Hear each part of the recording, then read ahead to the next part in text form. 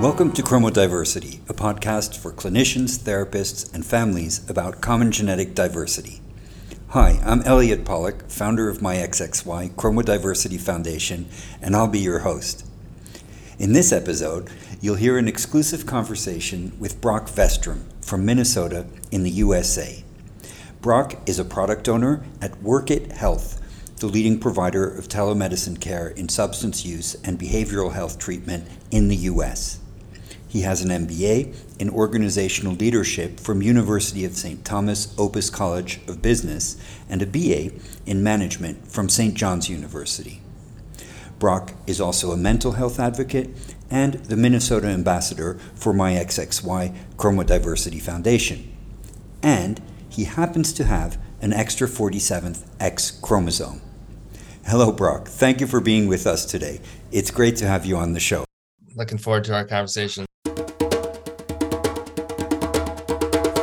Brock, how old were you when you found out you had a genetic variation, and how did you find out?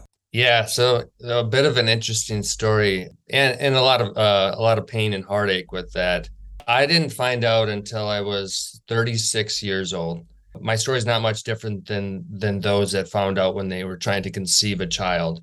And so the issue with infertility is what ultimately brought me to the diagnosis. I actually had higher testosterone levels. I was on the lower end of the medium range.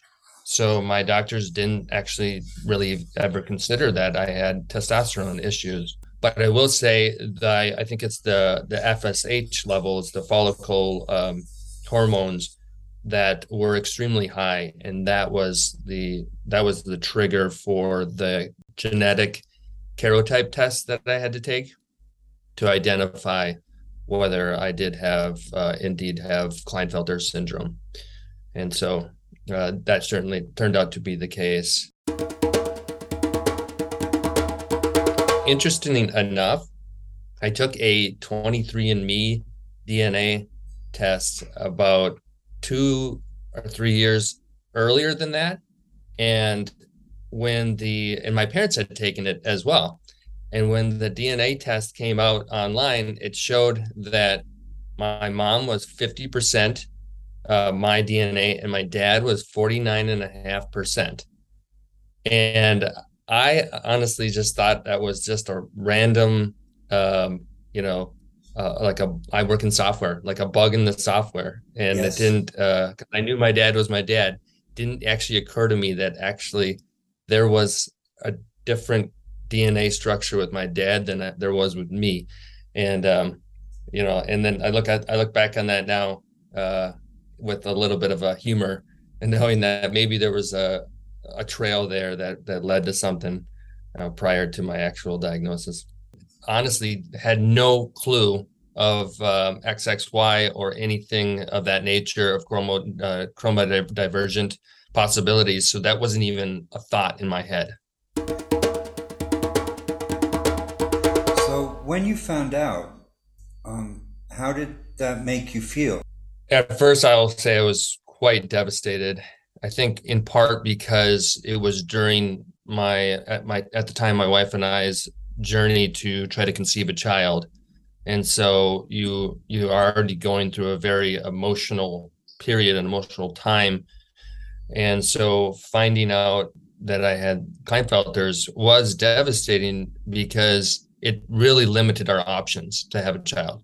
The doctor at the time said we had basically 3 options. One was to perform a micro TC surgery, which is where they actually do a surgical procedure to go in and investigate whether you have any sperm, and then that live sperm is pushed immediately to IVF, and then the success rates on that were very low, and they're also very expensive. The second option was donor sperm. And then the third option is just to not have children. Actually, there's 4 options. The fourth option is adoption. I didn't actually have time to really grieve this loss, as we went right into the donor sperm option, and then ultimately unsuccessful attempts at that. my grieving of my inability to have children biologically really didn't happen for another year. How do you feel about that, about the diagnosis now in hindsight? Yeah, in hindsight, I feel there is a sense of relief. And I actually believe there was a sense of relief at the time of the detection, and certainly now as well. It's like putting together a massive puzzle, but you can't find the one or two pieces, and you've looked everywhere. And I'll tell you, in my life, I've had so many exams and scans and diagnosis and dozens of therapists and psychiatrists, just could not find what was the missing piece. Almost to the point where whenever I went to the doctor, if I came back and I didn't receive some type of specific diagnosis, I was very frustrated. I almost wanted to be sick. I wanted someone to tell me I was sick.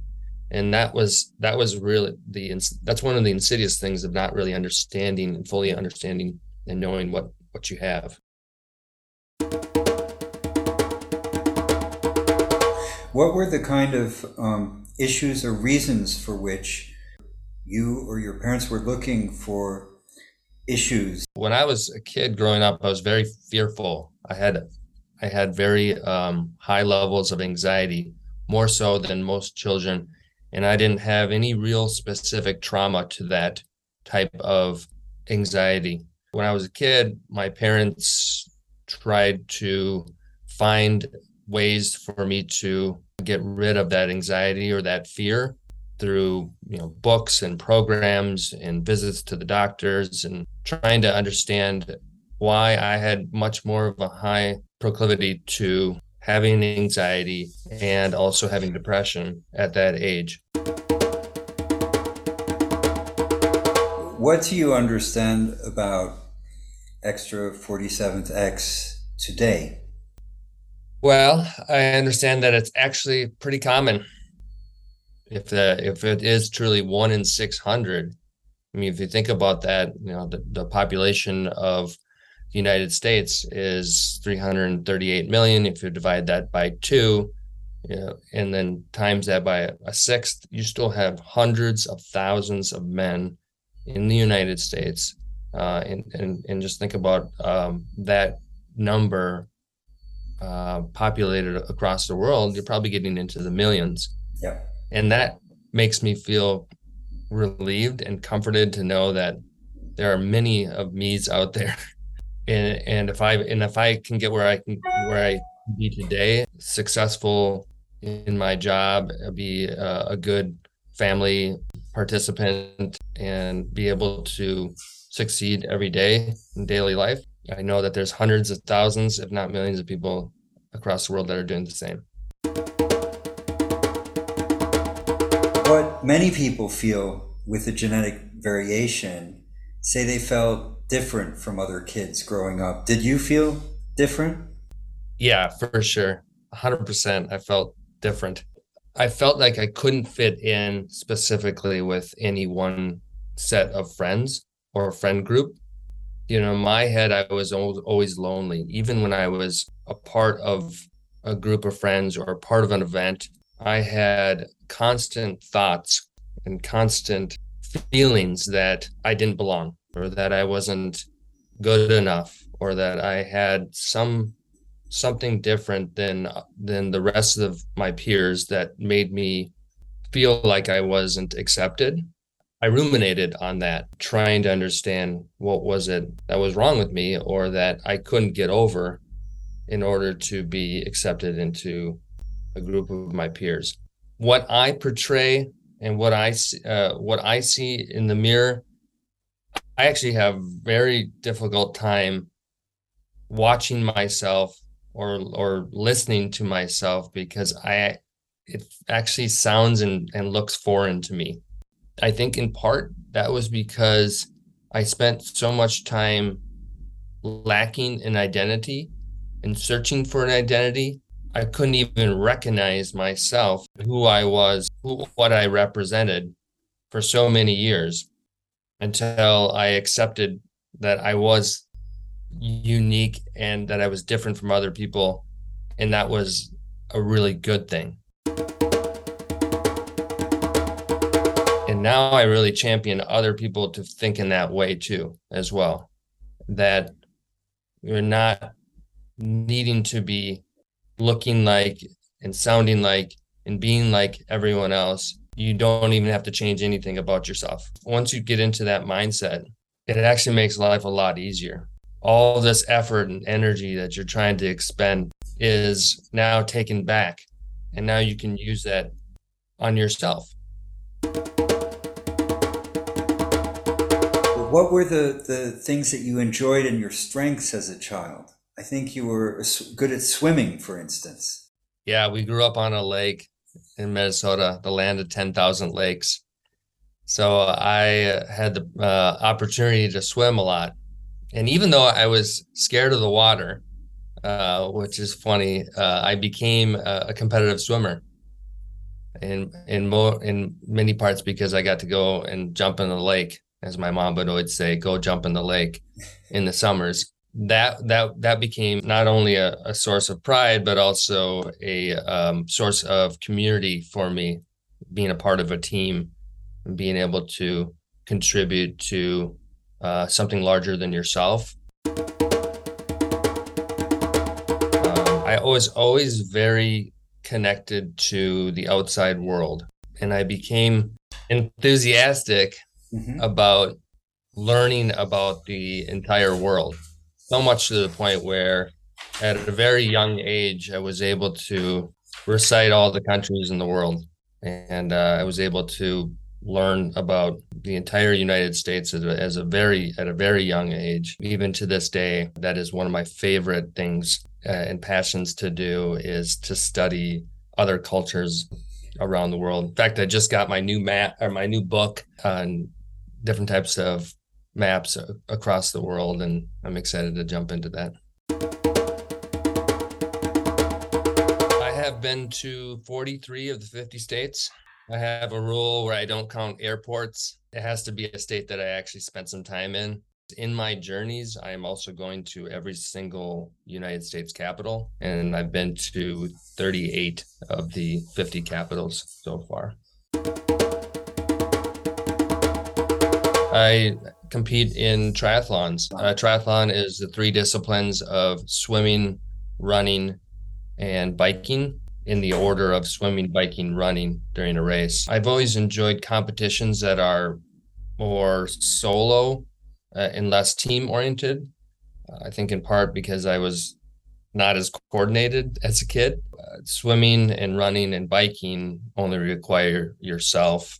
And I really enjoy that. It's also a great opportunity to work on yourself physically, but also mentally. And I've been doing triathlons for a decade. I try to do 2 to 3 a summer. I really enjoyed my family time.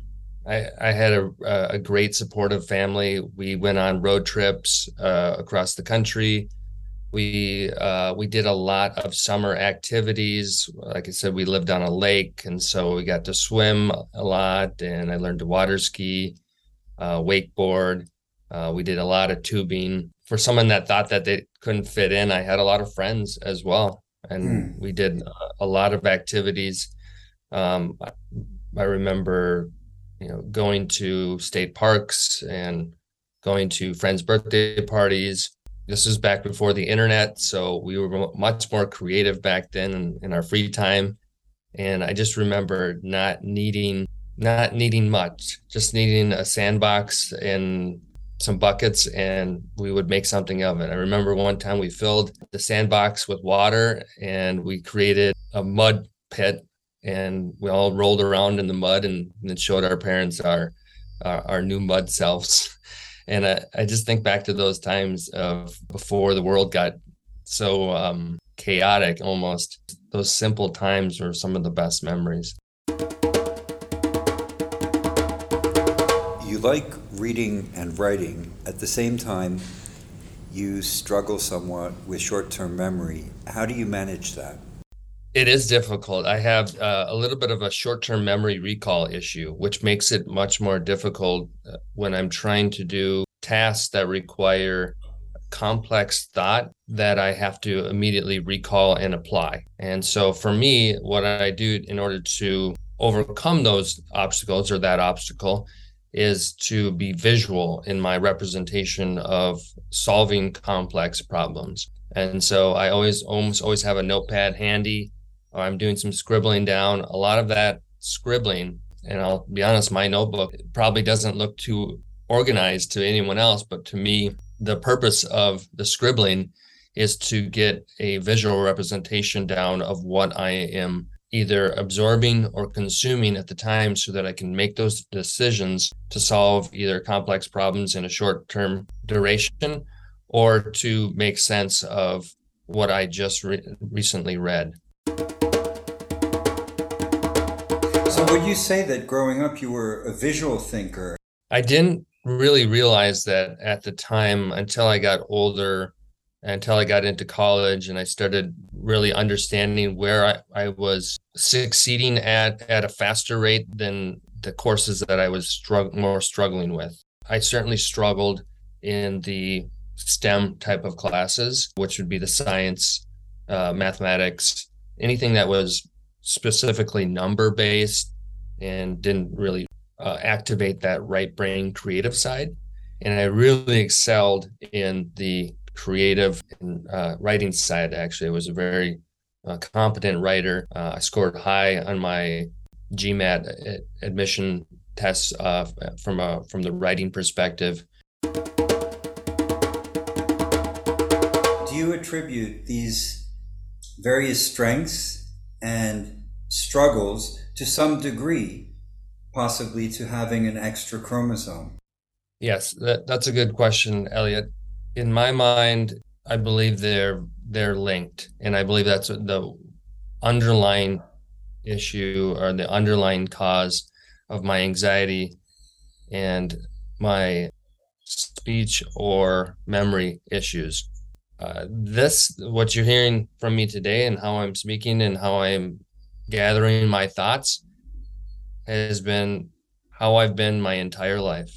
You know, for me, it's been difficult, but it's also been relieving once I understood what Klinefelter's was, what having an extra X meant, and knowing that there was nothing I could really do to fix that. If I had a time machine and go back and maybe have some additional counseling or additional speech therapy or additional information that my parents would have had the ability to use, you know, that would be great. But obviously time machines don't exist. If you had a time machine and you could go back to the moment of your birth, and if at that time at your birth there was a test that could have detected that you had this genetic difference, do you think it would have been a good thing? And the reason I ask that question is, of course, today this kind of testing actually exists. I believe fully that it would be a vital piece of information. I think from the parents' perspective, and I'm not a parent, but I have had two supported, very loving parents. I know that if they had that information, that then they would have had the ability to conduct research, connect with healthcare professionals, connect with peer support groups, and have the ability to create a recipe that would work for me to become successful. And I know that that is what they would have wanted, not only to become successful, but to be happy and to enjoy my life and have the tools to do so. And I think that's really the biggest thing that, you know, I would want others to know is that the identification of having an extra X is not a negative thing, and it's not something to be sad or sorry about, but it will provide some comfort actually to know that there is help out there that you can identify for your child that will help them, grow and learn and have the tools and have an environment that's conducive for, a successful growth opportunities. You felt different as a child. Did your parents treat you any differently? They supported me. I think just they treated me just like any other child, very loving and very attentive to being inclusive. I was given every single opportunity that my brothers had.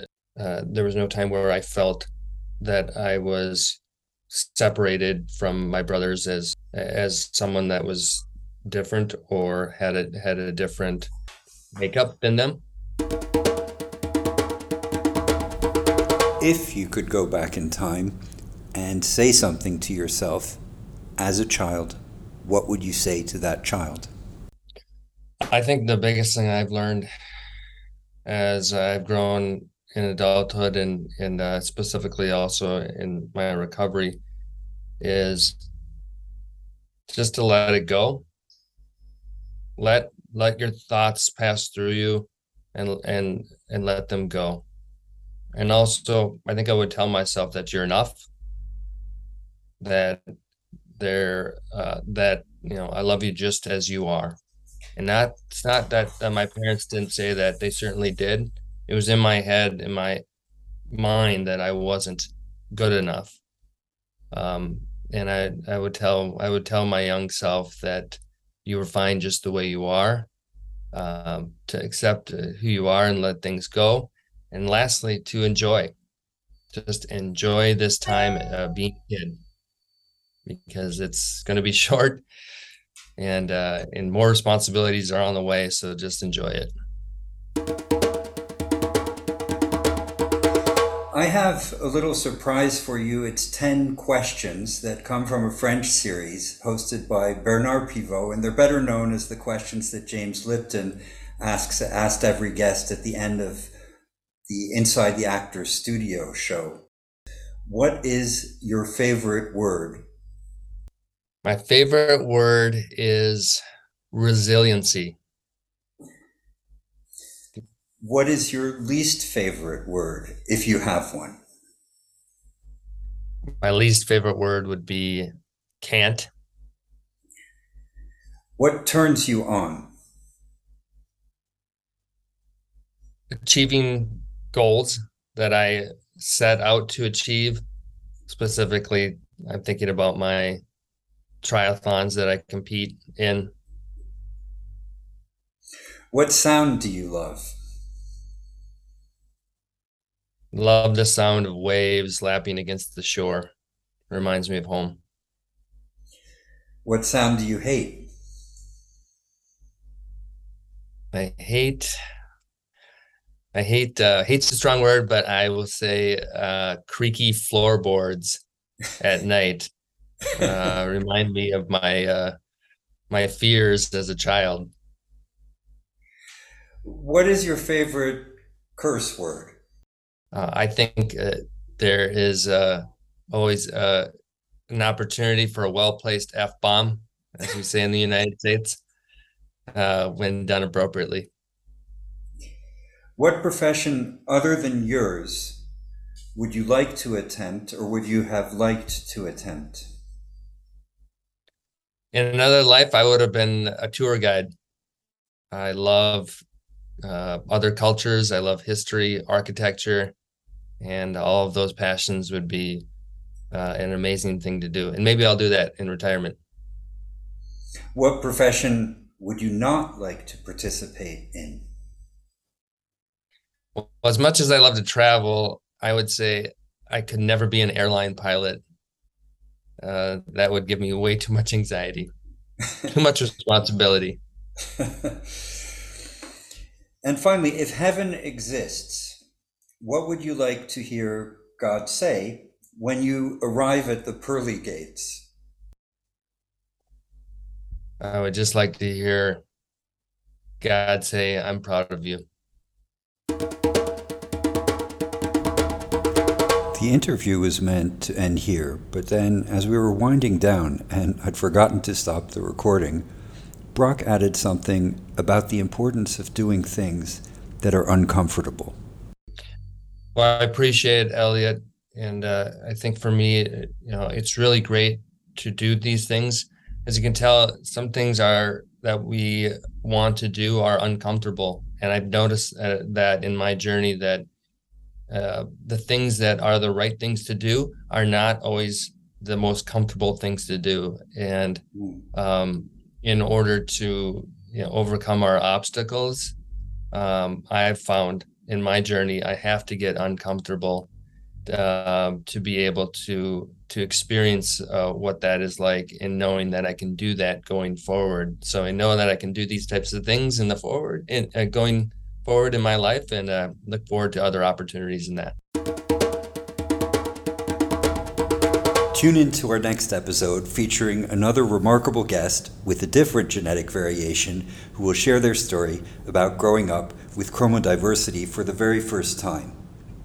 If you liked this episode, please don't hesitate to repost and leave a comment to help raise awareness. Thank you for listening and have a wonderful day.